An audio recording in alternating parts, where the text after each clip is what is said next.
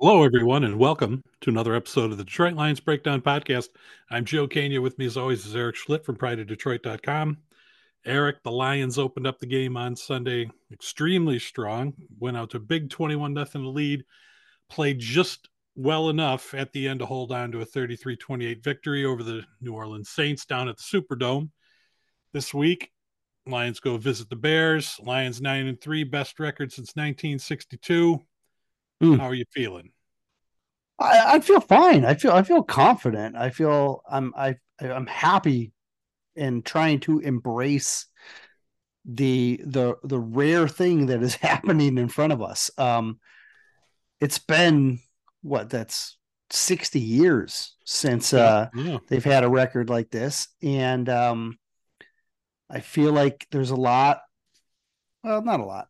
There's a portion of the fan base that's getting caught up in looking for the negative and looking for waiting for the other shoe to drop Sure.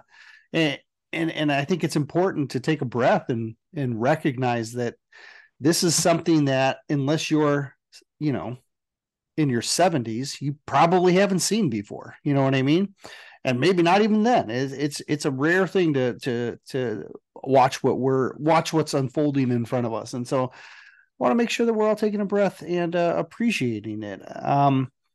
You know, every team has flaws.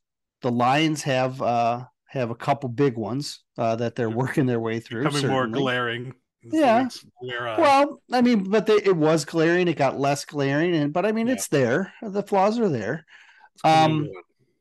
at the same time, you have to appreciate the fact that they're overcoming some of their deficits and finding ways to win in different ways against different opponents in different building on the road at home.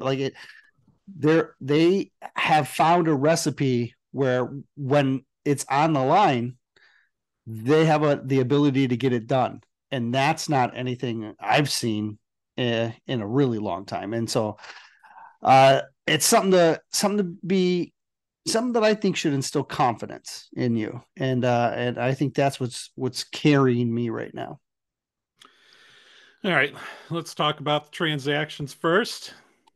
The big one that's affecting a lot of the fan base right now, as you mentioned, Aleem McNeil Yeah, sent to IR, so he's out at least 4 weeks, and there's only 5 weeks left in the season. yeah. So that's pretty close to one of the worst things that could happen. He's a top five player on this team, probably, and or certainly a top 10 guy, and he's arguably their second best defender. He was the guy who was able to alleviate some pressure off of Hutchinson. So this is going to put more pressure on Hutchinson to do even more, and they're going to have a hard time because they don't have a easy one for one replacement. The fortunate thing for them is that the injury is not expected to be long term. He's expected to be able to come back in week 18.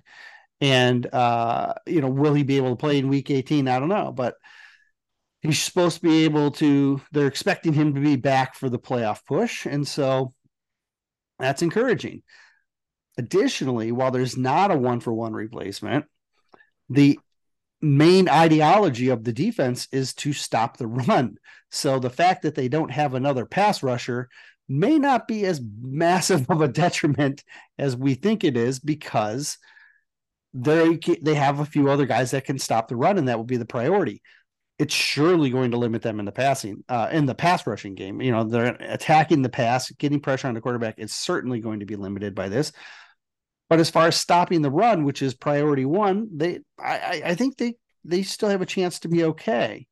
They probably won't be as effective, but they can. It's not like they're going to be like the worst team against the run like they were just a year ago. So um, it's a big hurdle, and I'm interested to see how they will approach it. I think there's lots of different ways they could.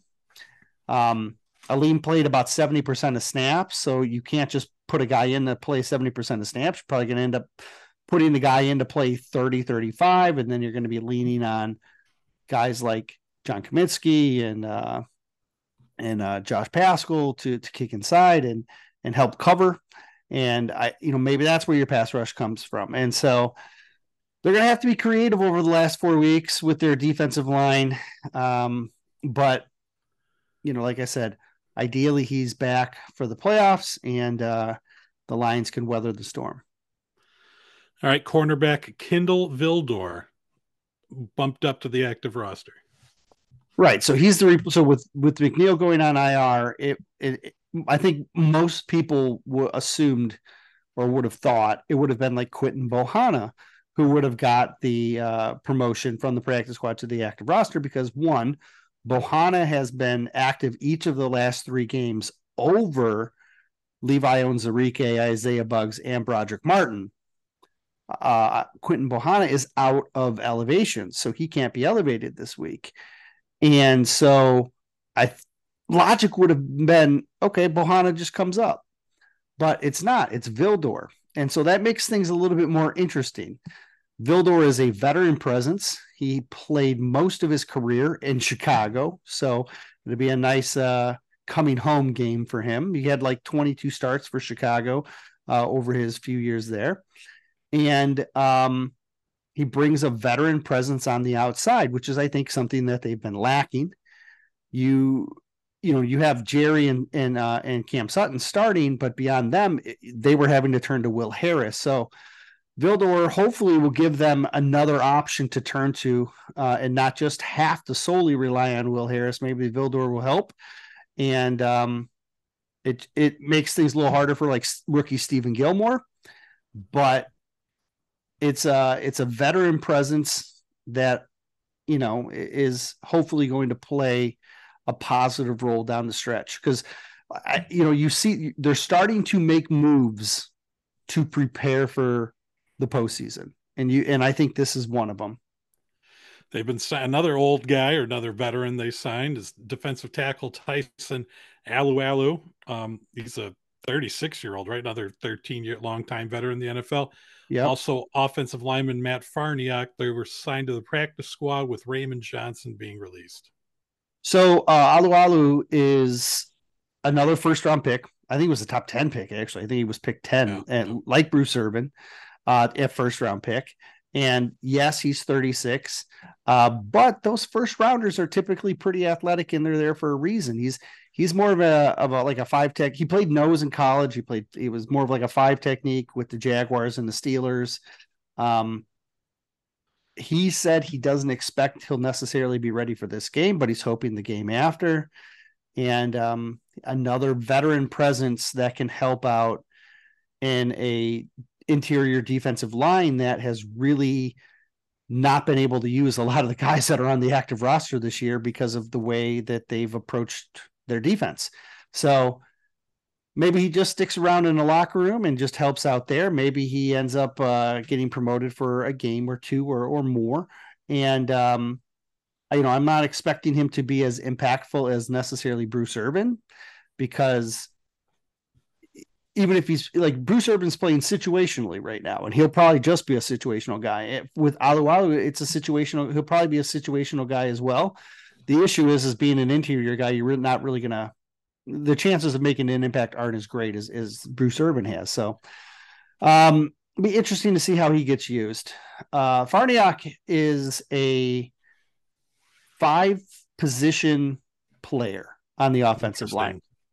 He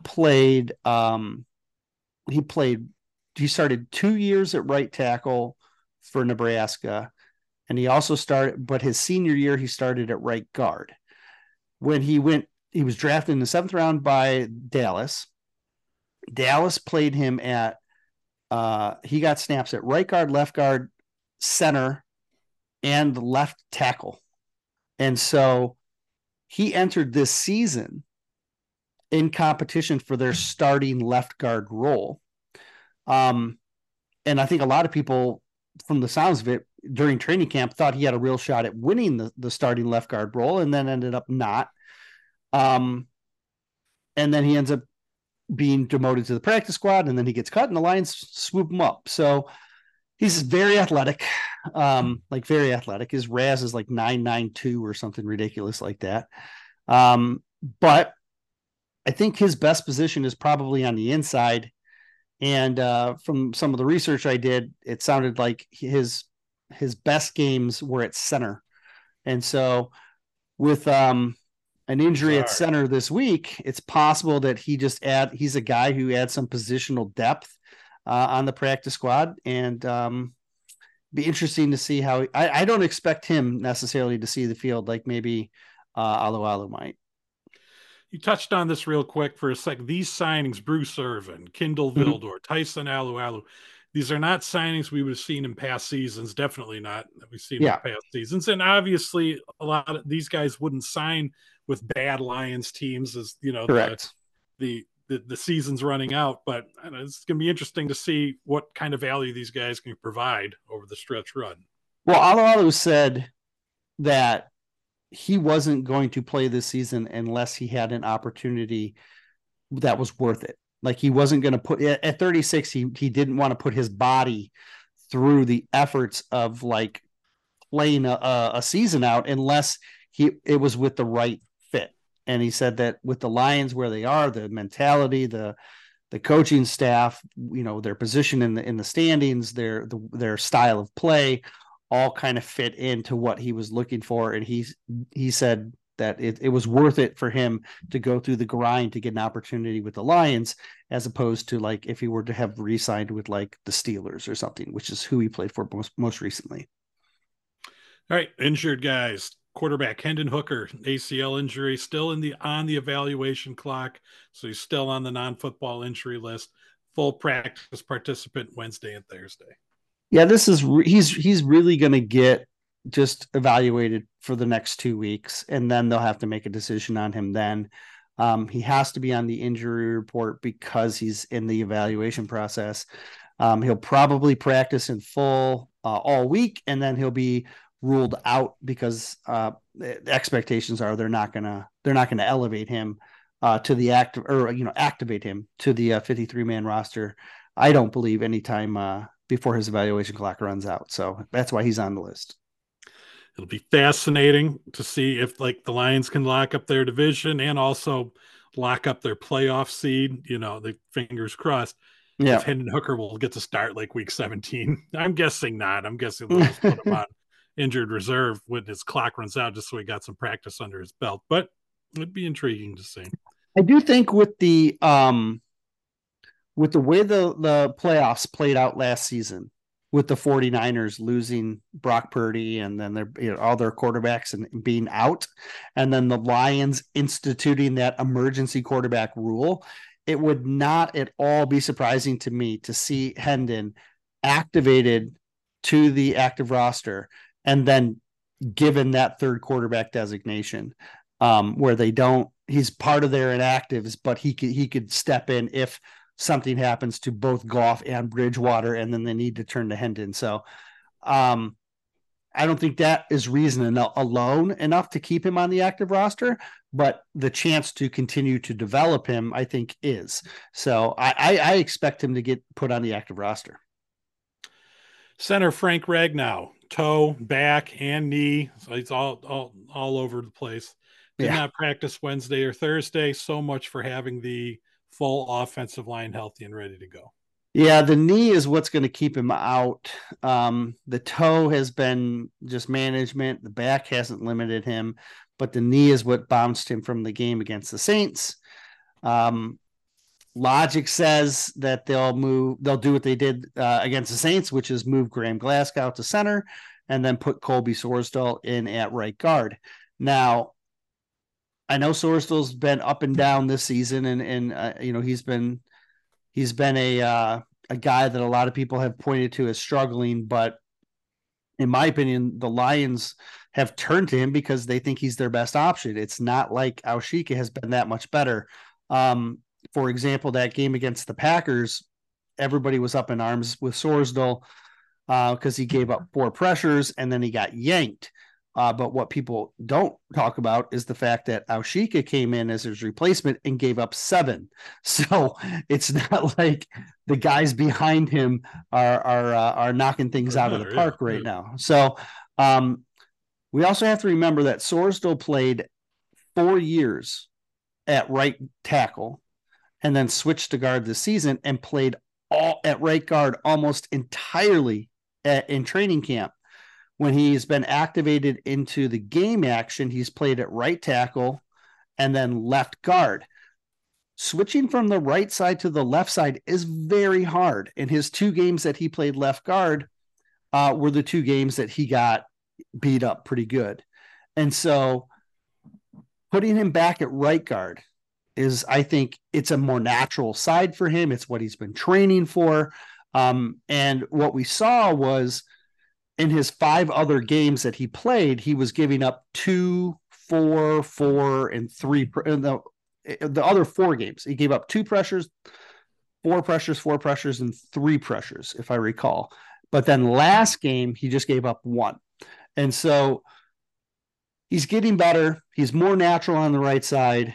And so you hope that with the game plan that they have in place, that Sorsdal can actually be an asset. And I think if they do what I think they're going to do, he'll have a chance to have more good than bad. Linebacker Alex Anzalone, hand injury, full practice Wednesday, Thursday. He's got the broken thumb, right? He couldn't pop it back into place a Yeah, couple weeks ago, and now he's got a cast on, right?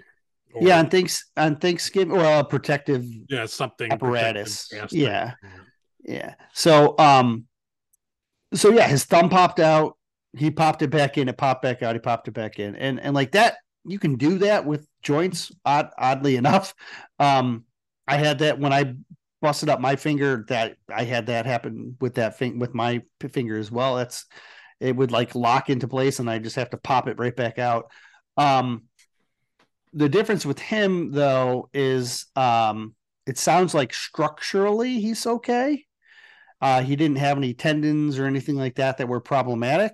So they had to insert a screw to kind of hold the thumb in the right spot, and then he's okay. And now they're putting a protective brace on him as part of the healing process, and that could take, I don't know, maybe he might wear that till the end of the season or maybe longer, but that's not limiting him.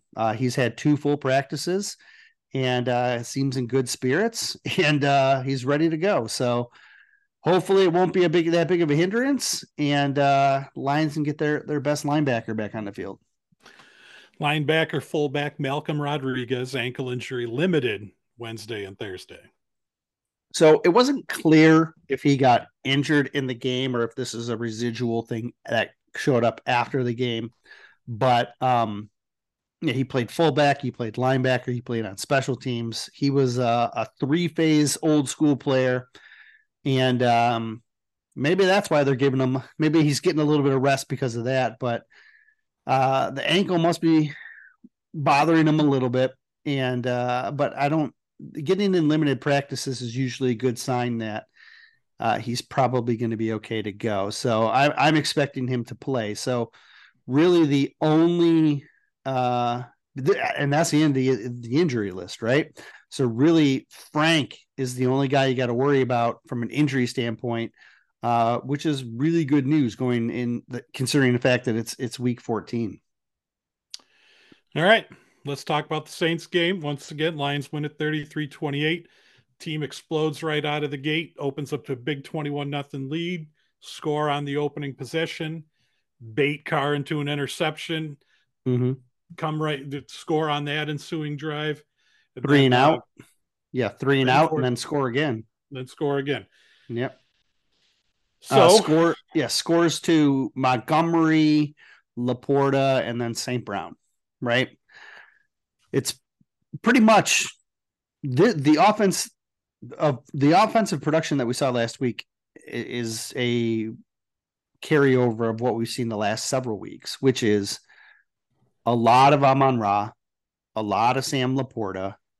You get your backs involved, both rushing and in the passing game, and then you sprinkle a couple of targets over to Jameson, a couple to Khalif, a couple to Josh, and you score 30 points and usually come away with the win. That was the game plan, or that's how things have played out in recent weeks, and I think that'll work in most weeks, right? I think it'll work this week if they can do that same concept, right? So, yeah, it was look, those first three possessions were opportunistic and they just capitalized on them. That's what you do. And yes, they went into kind of a lull during the second and third quarters, Certainly did.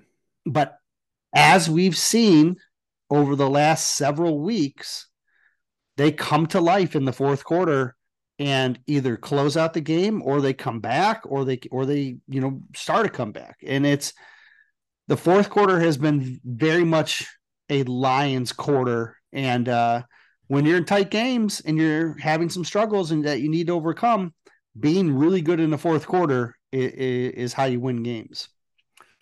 Yeah, they reasserted themselves back in the fourth quarter. You mentioned the second and third quarter being the mediocre two quarters there. We're used to it in the third quarter, don't really care for it too much in the second quarter. You brought up Laporta, career game for him. All those careers been rather short. 9 receptions, 140 yards, and a touchdown. Made you forget all about T.J. Hawkinson, even though he leads with tight ends and receptions in the NFL on the season. Knocking Carr out of the game. We got some big hits. Mm-hmm. There was a lot of good. I mean, you got to mix in some bad when the Saints came alive.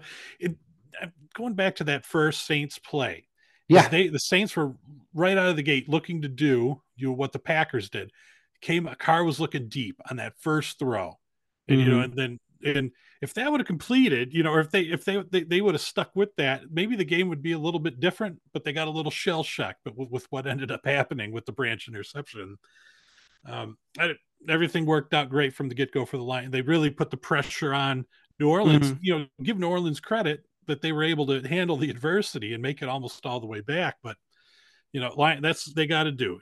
Like they jump out to a big lead. They had the ability to do that, and they converted all those opportunities, which was great to see. That was one of my keys to the game the last time the Lions played the Bears was if you jump out to an early lead, you have a really good chance to win because of how you close. And against the Bears, they didn't. The Bears scored first. Remember, if you recall, they scored on that opening drive, and so the Bears were up 7-0. Took the Lions 3 possessions before they were able to even it up at 7, and so they were, then they ended up getting the lead. It'd be right before the half. The third quarter was a disaster, and then you had to play comeback in the fourth, and then they did enough to win. Getting that lead for this team and the style of play that they want to do is a massive, massive advantage. If they don't get an early lead, they have to fight tooth and nail, and that's when they make mistakes. That's when they turn the ball over. When you jump out to an early lead and you can run and you can be more selective with your passing game, it suits this style of offense a lot better. It gives them more options, and they really can, I think, operate at a much higher level. So that's going to be another key this week.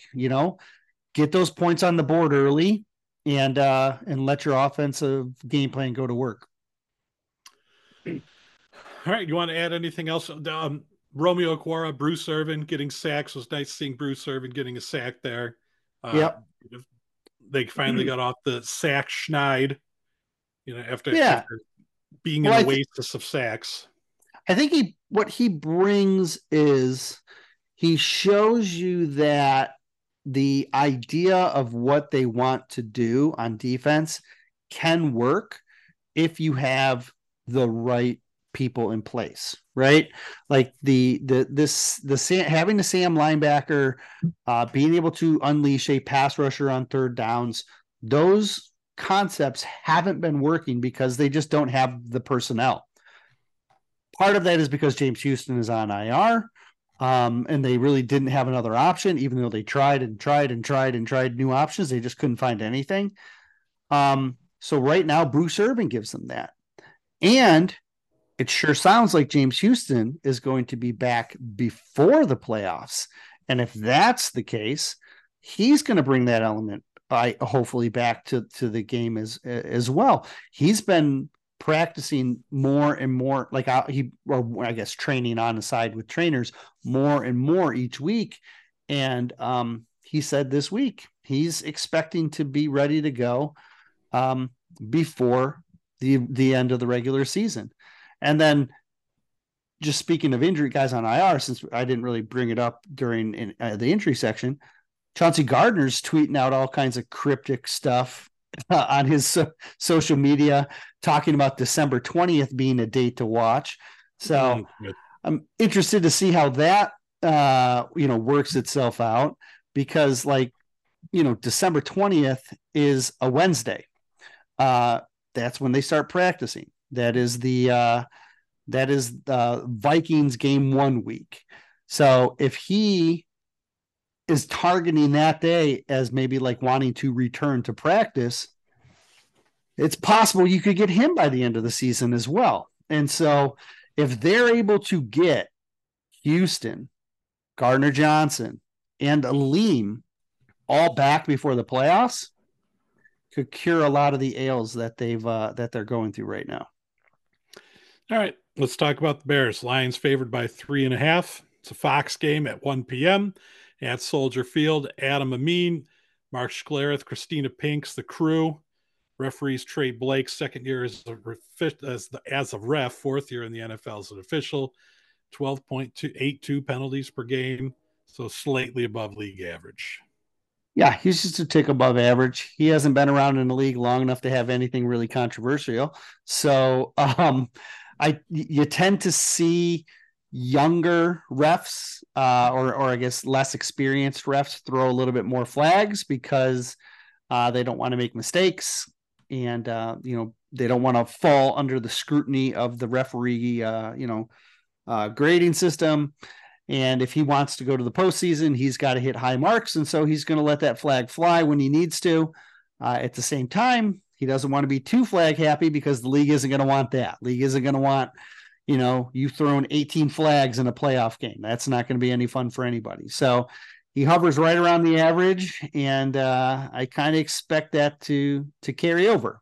So 12 penalties, 13 penalties, it's probably going to be in that range. And ideally, it will be split or slightly more against the home team.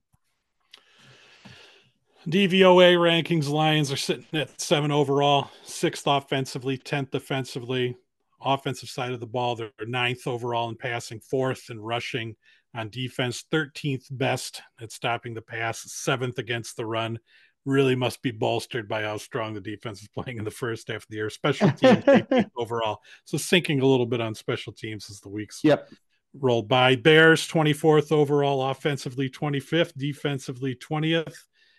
25th best passing attack on offense, with 15th best rushing attack. Defensively, 25th against the pass, 11th against the run. Special teams near the bottom of the league at 28th.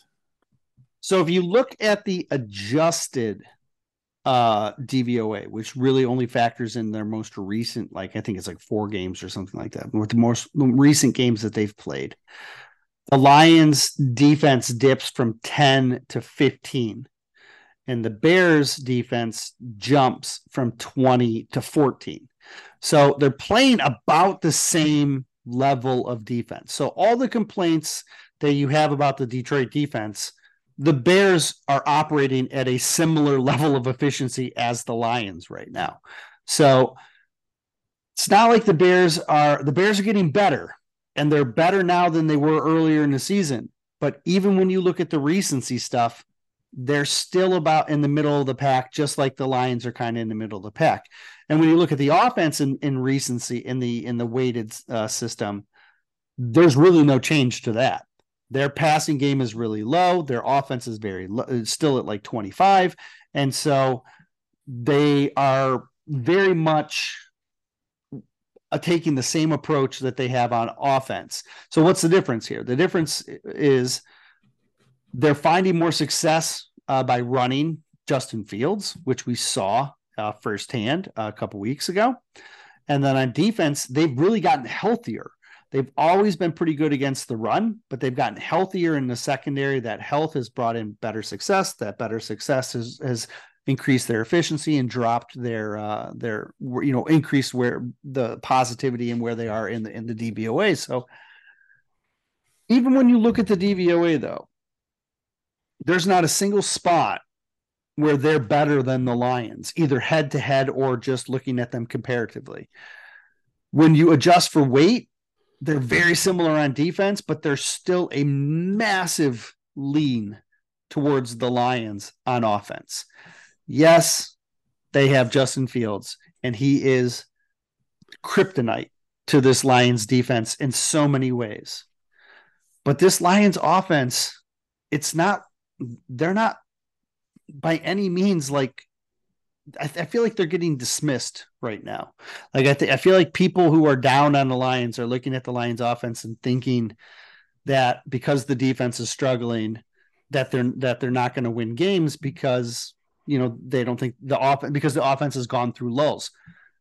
Folks, the offense went through a lull last week and scored 33 points. You know what I mean? Like they went through a lull for about half the game and scored 33 points.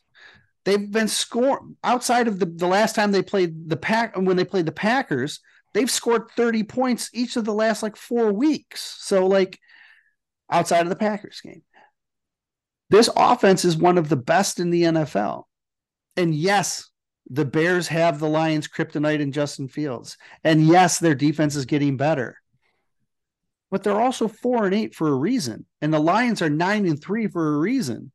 And their offense is the catalyst here to helping them succeed. So these DVOA numbers, like the fact that they're still in the top 10 in offense across the board, is not a fluke. They've been in that all year because this is a highly efficient offense. It's one of the most explosive that in the NFL.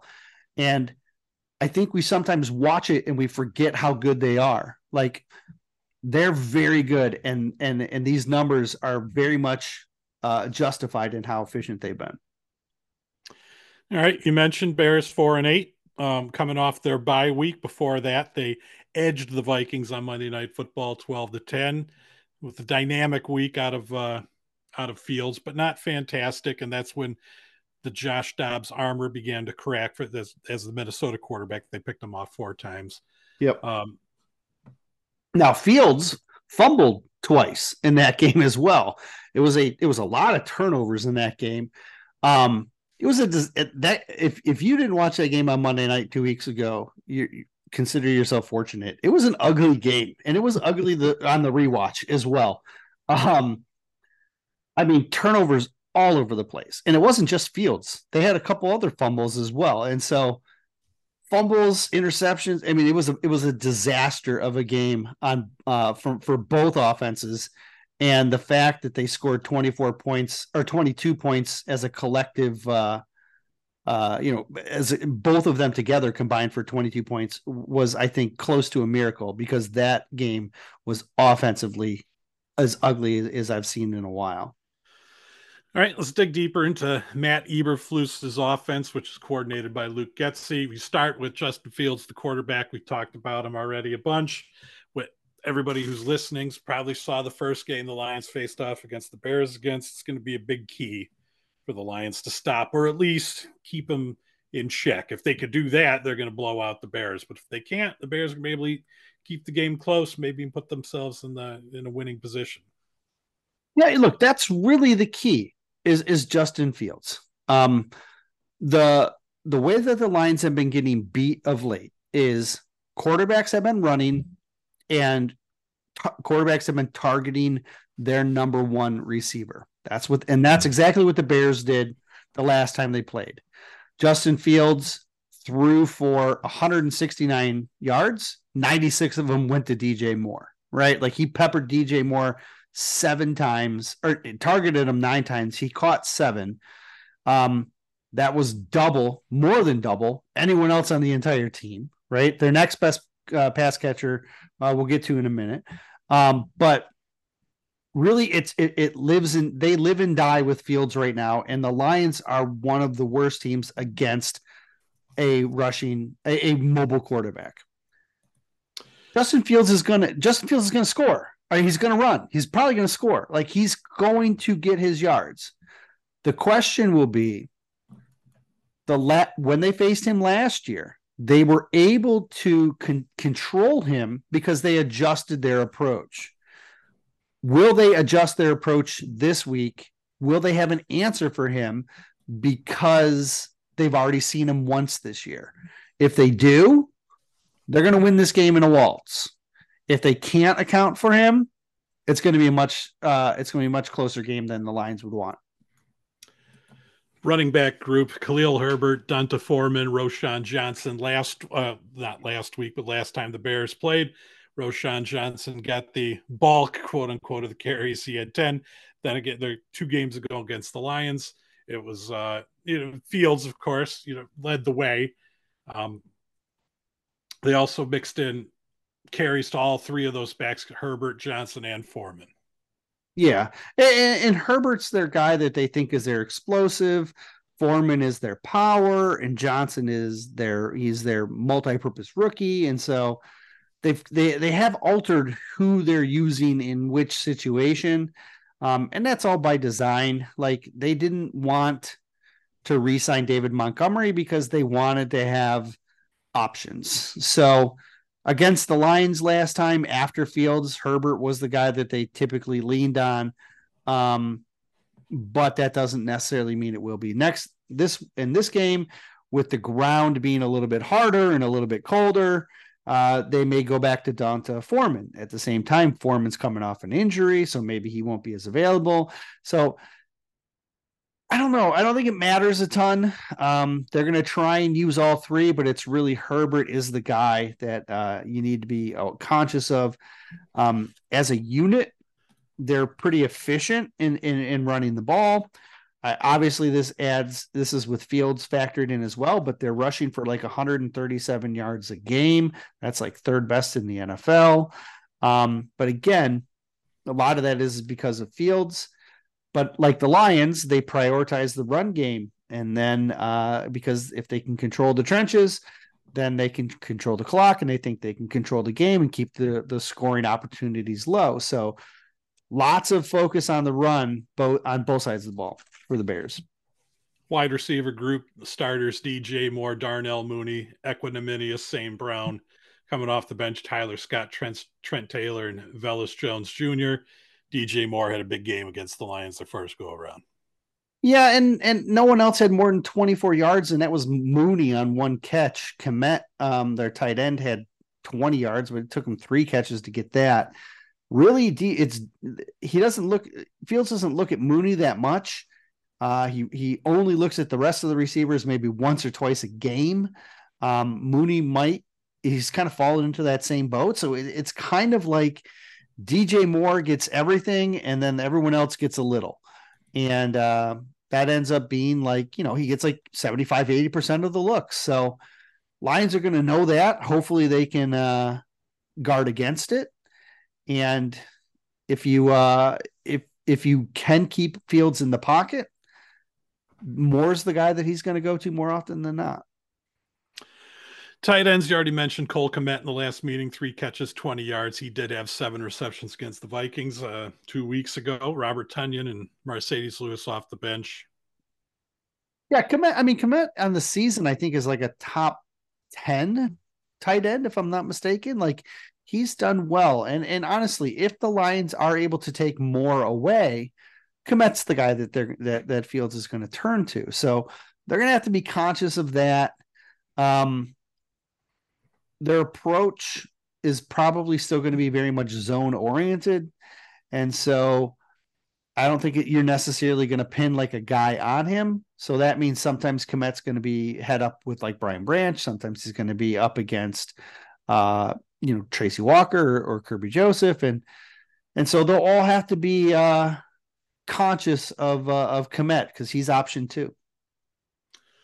Fullbacks: Kari Blasingame. He only has 8 carries on the season. Offensive Yeah. line, left to right: Braxton Jones, Tevin Jenkins, Lucas Patrick, Nate Davis, Darnell Wright.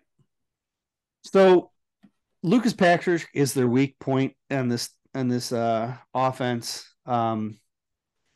The offensive line did a pretty good job against the Lions the last time Sure did. around. 180 yards Um, rushing.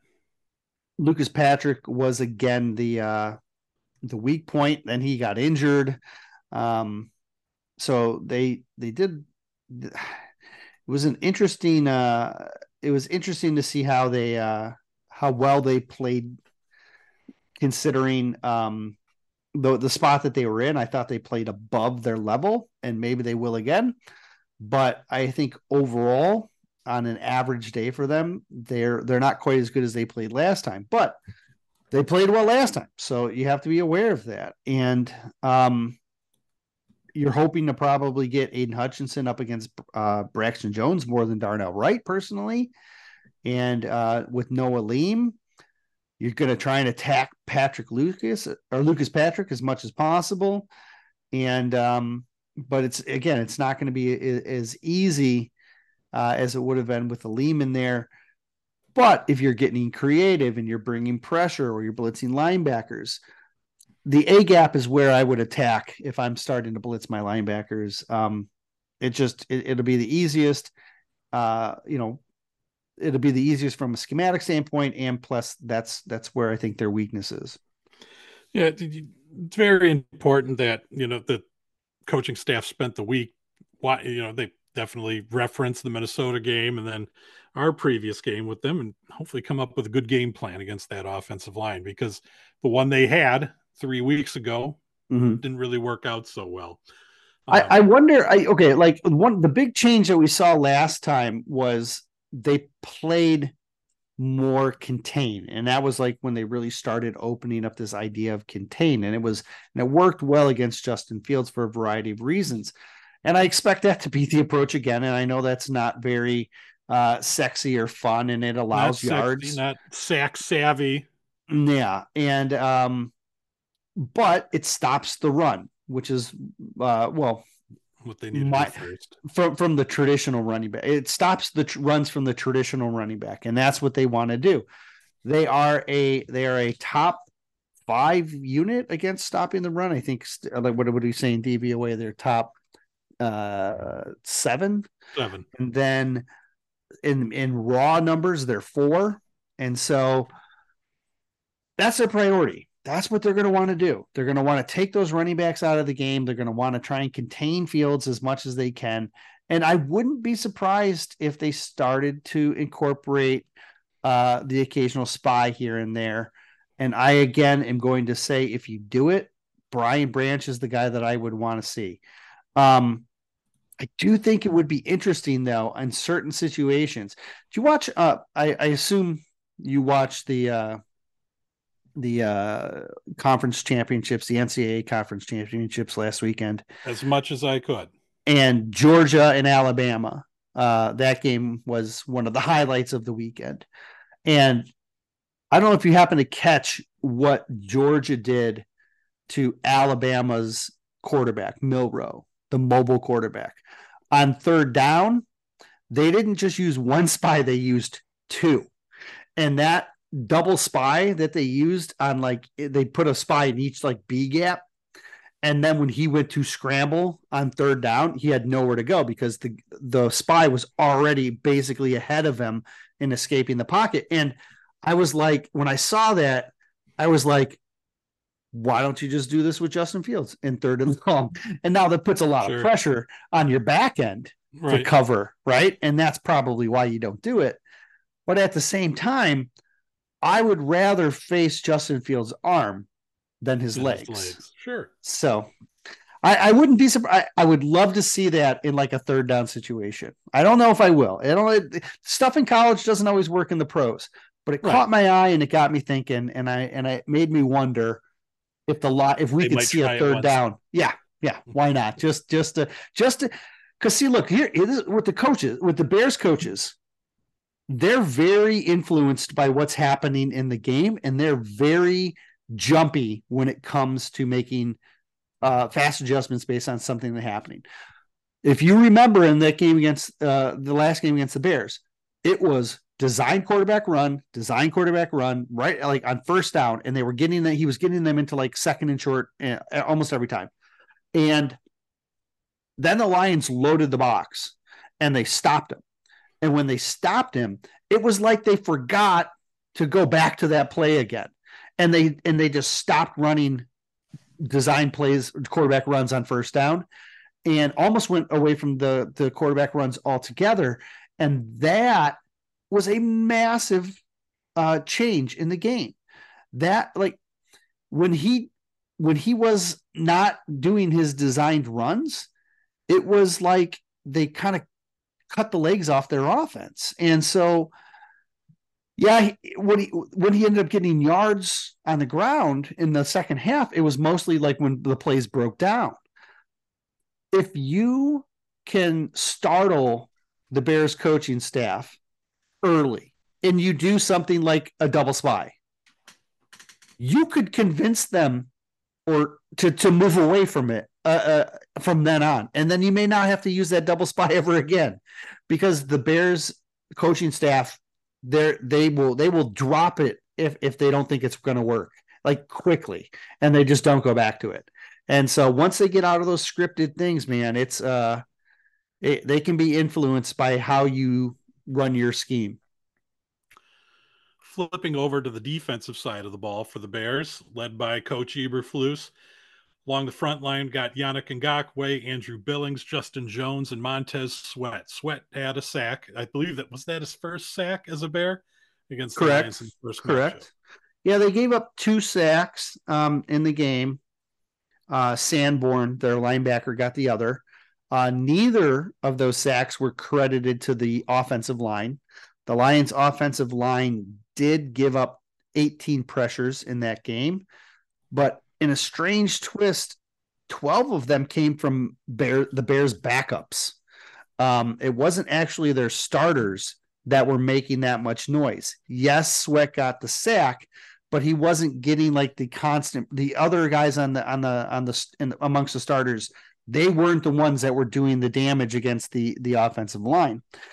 Keep in mind, we just talked about Colby Sorsdal earlier. This was a game where Colby Sorsdal was playing at left guard, right? So now you're switching him back to right, or most likely going to switch him back to right. And so hopefully he gets in a better spot where he's not going to give up, because he gave up 4 of those 18 pressures just by himself. So ideally, if getting him back on the right side, you can reduce those numbers again.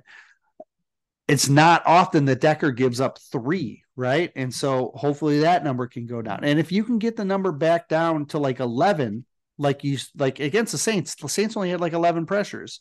So if you can hold this defense to like a dozen pressures against, it's really going to set you up for what you want to do in the passing game. So hopefully it's a bounce back game for the tackles. Hopefully you can protect Colby Sorsdal as much as possible. Hopefully Colby has the better game playing on the right side. The good thing is that their right side of Justin Jones and Yannick, that's the weakest part of their defense, in all honesty. So he actually has a better spot to be successful. So hopefully we'll see a better result. It was Rasheem Green, the backup, who had 3 pressures. Zach Pickens had 4. Dexter Gervin had 3, I think, or maybe he had 5. 5, yeah, actually. So like Dexter Gervin, when he's on the field, number 99, that's the guy who did the most damage against the Lions last time.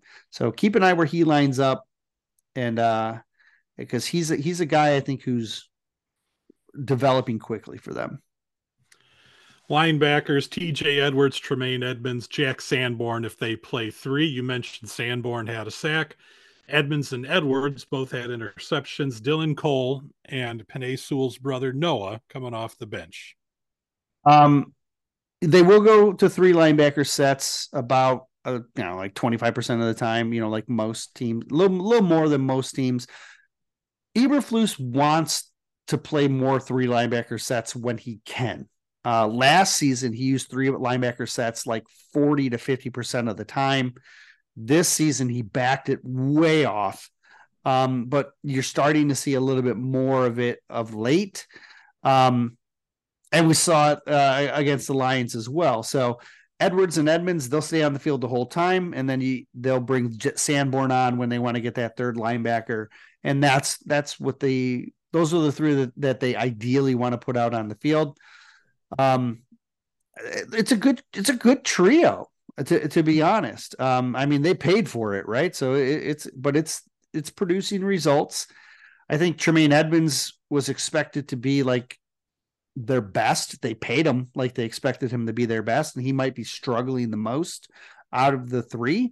But Edwards has been fantastic, and like you said, both of those guys got picks last time, so the Lions will have to be conscious of that. All three of Goff's interceptions were all over the middle, and for Goff, who loves to target Laporta and Amon-Ra and running backs out of the backfield, he's going to have to be conscious of that because they baited him last time and he fell right into it.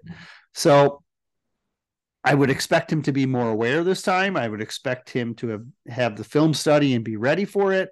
And maybe the Bears will try and change things up a little. But I think the defense that they had last time was smart because it did take the middle of the field away, and that's where the Lions want to be successful.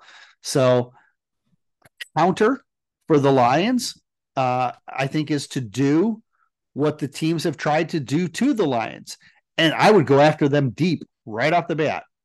I would run either a Jameson route, because remember, this was the route where Jameson and Amon-Ra lined up on the right side, and Amon-Ra ran a 15 yard out that occupied the corner, and then Jameson went deep and rolled out over the corner, and that they got that 30 something yard touchdown. Right.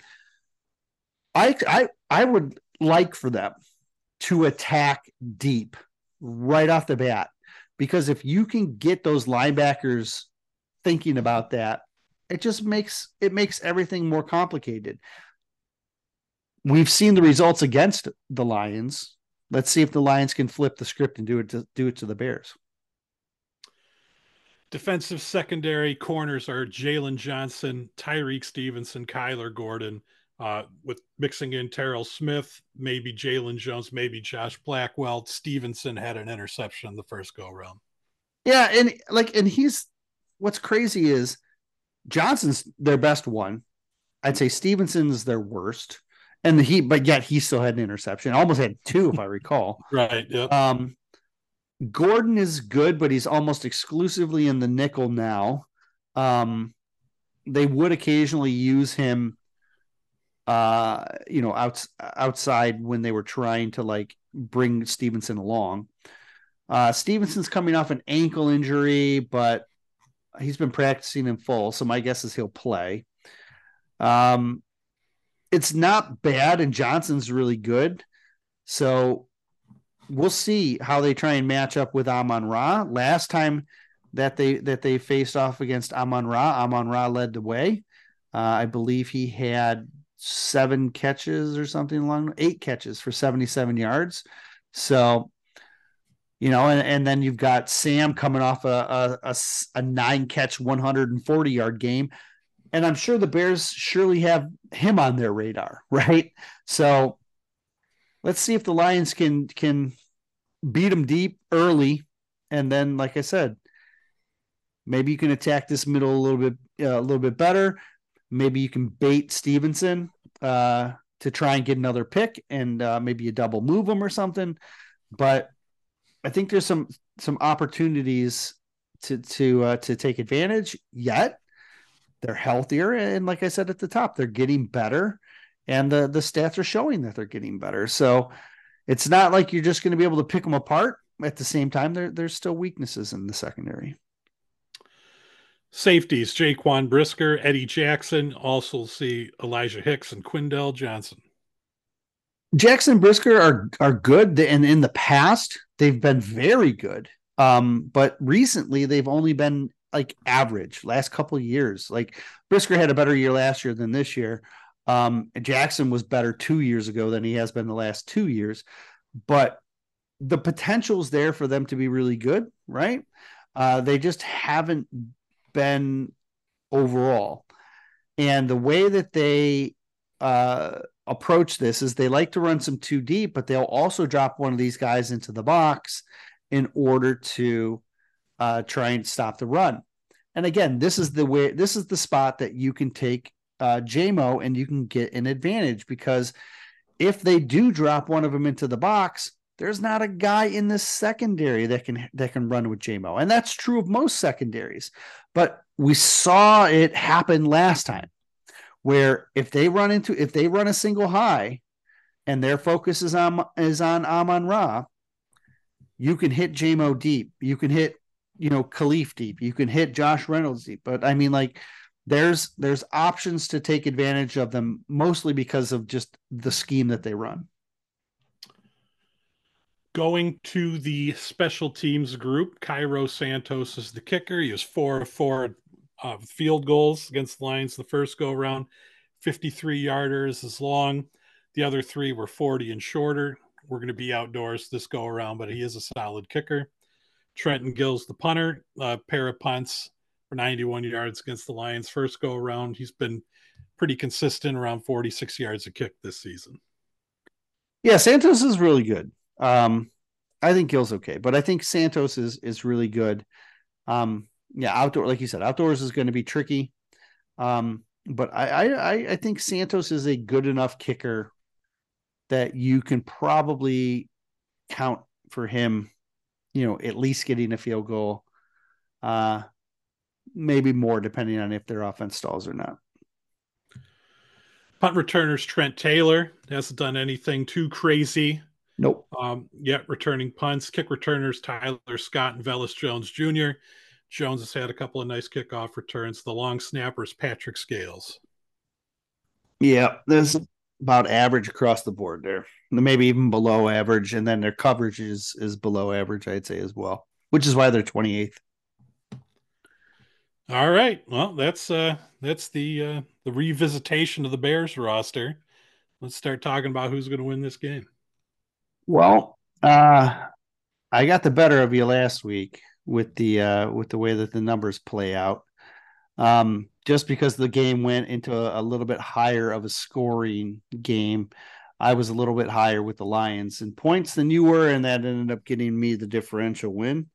So I'm back up on you.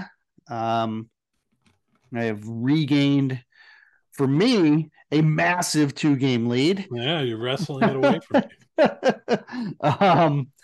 So it's my opportunity to go first.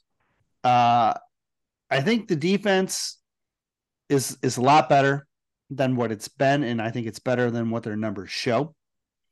At the same time, I'm not scared of their pass rush, and I think the Lions can slow it down this time around. My expectation is that they're going to try and run the ball more, because last time when they went down, they didn't run it as much. They leaned on the pass because they had to get back in the game. So my expectation is that the run becomes more of a priority for them, especially early. I think they have the bodies to be successful with that, especially if you run Sorsdo early where he's good. You get confidence in him. You get the defense on their heels. It's going to make pass blocking a lot easier for him. So, again, I expect them to try and establish the run early with Montgomery, going back to Chicago for the first time. And I think he'll again say he's unmotivated, but I believe he will be motivated. So run the ball, try and get them on their heels, pick them apart. It's not going to be a blowout, but I think the Lions have enough firepower that they can still put up points on this defense. On offense, it really comes down to Justin Fields. And beyond Justin Fields, Moore and Kmet are the only two guys that bother me at all. Moore is a guy that I think you can be creative with maybe some bracket coverage at times. I think you can be creative with things, like I said earlier, like with spies and double spies and stuff with Fields. And the focus is going to be try and get him stopped early. because if you stop him early, they will move away from it and they will stop you leaning on what works for them as soon as it stops working. So I'm not scared of their offense.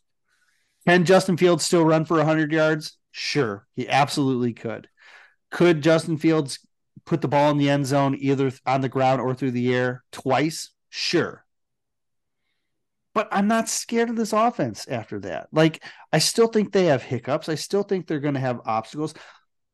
I don't think they're careful with the ball. They were a plus. They turned the ball. Lions turned the ball over 4 times last time. They're not going to do that. They turned the ball over 4 times, still scored 31 points. Right? Like, if it turns into a shootout, the Lions are going to win.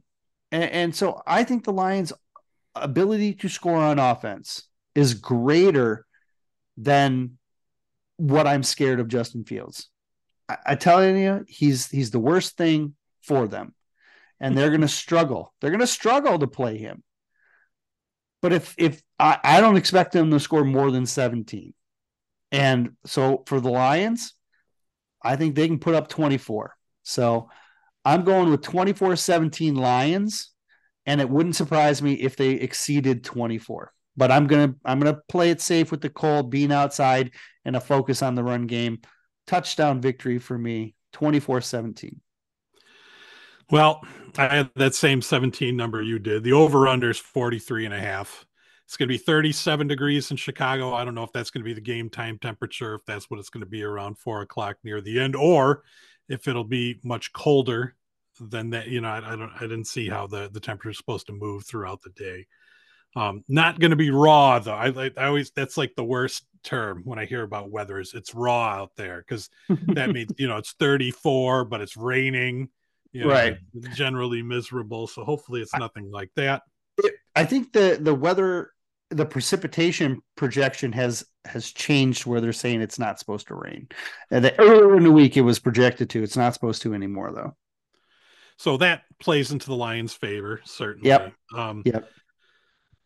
I'm going to have them winning this game as well, except for it's going to be a little bit closer than you had it. I'm going to go with the under. I'm going to say Lions are going to win 19-17. Ooh. And Okay. I mean, the Bears, they scared the Lions the first go around. They showed their true colors at the end, kind of gave the game to the Lions. They only have 4 wins on the season. And they're over the 6-6 Vikings, the 4-9 Commanders, 5-7 Raiders, and then the awful Panthers. I don't know, just 1-10 or 2-10 or wherever they're at. One, That's yeah. yeah, the one win. Like, they haven't beaten good teams, but we talk about it every week, and you hear it all the time on TV. Uh, any team can win any one of these games, but I'm Sure. going to give it to the Lions this go around, 19-17 win.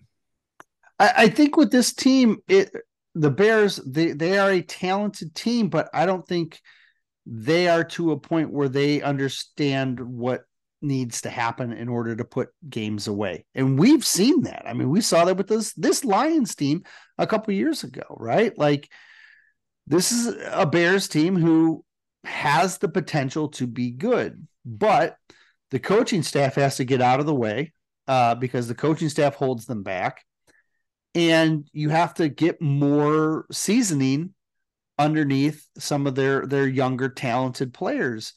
If they do that in 3 years, they're going to be competitive. But I'm not confident that this coaching staff is going to be able to get them there in 3 years. And if you're replacing your coaching staff, you run into some issues and we'll see how things would play out after that. But I'm not convinced they're moving on from their coaching staff anyways. And so if you're not moving on from your coaching staff, and your coaching staff, I don't think is talented enough to progress your team, it'll be interesting to see what their ceiling can be, even with a talented roster that they have. So they got a lot of capital. It's going to be interesting to see what they do in the future. But for now, this is a Lions team that knows how to win. This is a Lions team that can put up points. This is a Bears team that doesn't know how to win, and they struggle to put up points, and they try and keep things close. Yes, they have the best antidote to the Lions defense in the league. But you know what? He can't do it alone. If he could, they would have beat the Lions by now, and they haven't. Right? They haven't won, like Lions won the last 3 games. So, Right. and I don't know if they won before that. I just am off the top of my head thinking, it's just last week because they must have won the one before. Because last year's win in Chicago was the first road win that they had under Dan Campbell, if I'm not mistaken. So, or was it the year before? Regardless, I think the Lions are set up to win this game. And I know there are a lot of people out there that are panicking because of X, Y, and Z, all the things I listed earlier. But this is a good Lions team. And so I think they walk out of Chicago with their first double digit, number in the win category since 14, Boy. 2014. All right. Uh, Reviews coming in. We got a great 5-star review from Lions Fan 2020. That you kind of know what you're going to end up being when you grow up when your parents give you that name. You end up being a less. It's a poor joke. I'm sure I probably made they probably it's an updated review. So, Yes. I probably made that joke previously and it wasn't funny then. But that was good joke support. I appreciate it. uh, well, you know what? It's in a very nice review. So and I do believe that was an update because I think we did have I remember him from previously.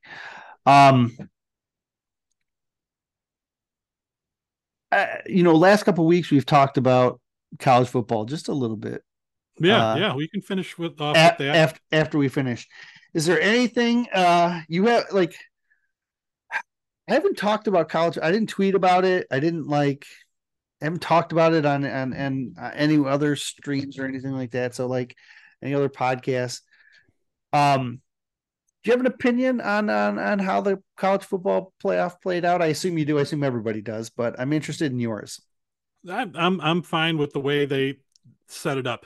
Now, I think we've probably talked about this years ago, but or at the very least we talked about it in person. Yeah. I preferred the old way when they just picked two teams and they played each other. Just any two Okay. teams Right. when they didn't have a playoff. Now that they Yeah. have It's a not. playoff, I'm fine with it, and it's probably better that it's going to 12 than it is for 4. But Yeah. It's all about it's that fine. money, right? Right. It's Yeah. fine that they leave Florida State out. And a lot of people, because a lot of people, the opinion, no, well, they went 13-0, they got to be in. And it's like, okay, if I would say that if the NCAA ran the college football playoff, that's the way it would be. Whereas if you went undefeated and won your conference championship, and if it was one Yep. of the big 5, you'd Yep. be in the playoff, and there'd be no questions about it. But you pointed out, you already mentioned the money. The television networks, kind of run this. They do run the playoff, and so Yep. yeah, they're going to pick the 4 teams that are going to provide the most viewership and the most competitive games. Yep. Florida State showed without the quarterback Travis Yep. that they can't score. Like they had real trouble scoring against Louisville. Had a great Yep. defensive effort to win the game. Um, that's why they kept them out and put Alabama. And it's tough to keep an SEC team out. It's kind of surprising that they kept Georgia out and let Alabama in, but maybe Alabama will get a few more eyeballs. Alabama, Michigan. That's makes a lot of people's mouths water at that game. Yep. I would assume. Yeah, that's the way I feel. Like the 4 they Yep. picked made sense to me. Well, before they pick, they're going to make them the most money, right? Texas got and Alabama and Michigan have. Those are 3 of the top 5 fan bases in the country, right? Right. With like Georgia and Ohio State probably being the other ones, right? Whoa! You forgot about Notre Dame. Well, and USC's in there too, but not as much. Nah, But not as much. Notre um, Dame, but okay. go ahead. Well, but you think Fine. which one? You're at the very least you're close. Yeah, I mean, so top 6, and we'll call it even. Um, so they picked I get why they did it. I know why they did it. It was money. Here's the thing though. It's just full of contradiction, right? Like the message you're sending, if you by keeping Florida out, you're telling them the regular season doesn't matter, and you're telling them injuries are more important. And so that's the message you send. Don't worry about the regular season. if They you could don't have put quit. They could have if quit if they wanted to. yeah, Once Travis went out.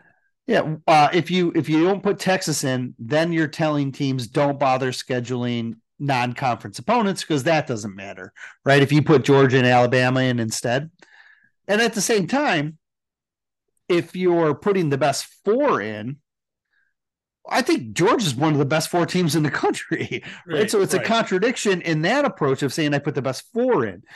So like it's just contradiction after contradiction after contradiction, and so uh, it's an ugly mess that I I don't think the problem is going to go away though. Like it's just going to happen now with teams that are between 12 and 16, Yeah, so right? there's gonna be So less outrage, I yes, think. that will be the thing. Less outrage, more money. Um, and so And it'll I only be the top 11 teams, and then the 12th team will be from one of the non-power. I think that's what it is, right? They get one in. did you see they laid out a bracket of what it would if they had put in the 12 team rules based on how the committee had ranked them. They laid the bracket out like how it would have looked. It actually would have been a really cool playoff, but instead we're left with this controversial issue that everyone hates, and it's a lot of fun to not have to cover, and so that's fun for me. Um, I'm not very happy that the Wolverines have to play Alabama right off the bat, but in all honesty, I listen. I also think in conspiracies with NCAA, right? Look, what's the worst case scenario? You have Jim Harbaugh who's cheated, and you want to get back at Big let's put Alabama against him. I'm sure they would have loved to have put Georgia against. You know what I mean? Like I think that was purposeful. I think they purposefully said we're going to put Michigan at one, and we're going to put what we think is the best team against Michigan, and then they take Washington and they're making them travel to the South, basically like into tech, yeah. like that was purposeful as well. I think like they could have like it would have been a much more interesting and maybe better matchups if you would have had Bama, Washington, and Michigan, Texas. But that's not what they wanted. I think that I think there's conspiracies afoot in the NCAA, and everybody's cheating and everybody's skewing things the way they want, and it's all about that money, right? Interesting theory, Eric. But I mean, maybe they play Michigan, Alabama because it's guaranteed matchup. But I would assume Michigan, Alabama would be a far more anticipated championship game Yeah. than all the other combinations. I guess Alabama, Texas Well, is interesting because it's a rematch, I and don't it think is. they want Michigan in the final. Is what it is. That's why I'm Wow, saying Harbaugh they will take care of that on his own. probably, but I mean honestly, I do think there is a let's give them the hardest path possible, and it's whatever. I mean, I it don't is know. what They'd it have is. to beat him anyways, though, Eric. Exactly. Yeah. Oh It's no, fine. but I think I'm just saying I don't think they want him in the finals, and so and I'm not saying that's right or wrong or anything in between. I'm just saying I'm playing the conspiracy card on this one. They give him the one seed. They put him in the Rose Bowl, where they feel more than at home, all that without many victories. But I don't know. I mean, it's a good theory. I have nothing to disprove it, but obviously I'm biased, so I don't feel the same way. After spending most of my life, hearing nothing but praise for the Wolverines. Now somehow the whole world has turned against them in this one Oh no, season. I think that's overblown. I think that whole Michigan versus I think that's overblown. Well, yeah, As because it we cheated. Well, they didn't cheat. Like the program cheated, and now it's like we're being wronged by everybody. But you cheated in the first place. no, it's interesting. I don't know. I mean, I think there is. I don't like that when the players suffer, but like you said, you got to beat the teams anyways. Got to win anyways. I do think there is an agenda against Jim Harbaugh, at least for this year. And again, like I said, I don't care one way or another, but it's Sounds like you care a little bit. well, no, it just makes sense, right? Like it just makes sense. Like like if it was Urban Meyer, okay, and Urban Meyer was in the playoff, because we know it wouldn't be Ryan Day. Ryan Day can't take him to the playoffs. I They don't think, took him to the playoffs last year. They almost no, beat Georgia. no. They I'm not a backed fan in. of theirs either, but They what they happened happened. they backed in. They backed Hmm. in. It was a Played a fluke. whale of a game against Georgia. CJ Stroud played a whale of a game. Hmm. Everyone else was terrible. Um, but They had a Pro Bowl quarterback on their roster, it turned out. yeah, that they didn't know how to use properly. But anyway, um, I think if every all the accusations were against Urban Meyer, I'd be saying the same thing. Like I think that they have an axe to grind, and that's fine. And I think so. They're trying to I think they're trying to do it. You're gonna have two interesting coaches and two of the more Two of interesting the college best, coaches. for sure. Yeah. Two of the best, two of the most productive, two big time recruiters, but two guys that are also weird ducks. And so it's Well, going to yeah, be yeah. an interesting media week there as well. So, but you know what? We don't have to talk about that until January. So, let's enjoy this Bears beatdown. And Yeah. it's not going to be a beatdown, but you know what I mean. They'll Like, let's probably keep it close. They've found some. It seems there is a formula to challenge the Lions with. certainly, yeah, the Bears know it. And They helped develop it. I just, at the end of the day, it's can they close a game out? Mm-hmm. And I don't, there's nothing that I've seen in the games that I've watched. And I have a lot of positive things to say about the Bears. So I'm really not just nitpicking, but like, I just don't think they have that ability right now to close the games out and when or step up when they need to win. They're it could end up costing Justin Fields his spot with the Bears too. But in all honesty, if they trade Justin Fields because they're going to draft a quarterback, might not be the worst thing in the world for the Lions. Right. Well, we'll have to see how that all plays out as well. First things first, to win at Soldier Field on Sunday. That's all we got, Eric. Do you have anything else? No, the only thing I was going to point out was it's we're a week into December and we haven't talked about the draft like really at all, which is No need to. is no, yeah, it's kind of nice. You're starting to see mock drafts come out from the different publications, and it's starting to it's going to find its way into like people's on their computer screens and on their phones, and it's okay to look, but man, First things, once again, there's first things first, staring so at much in.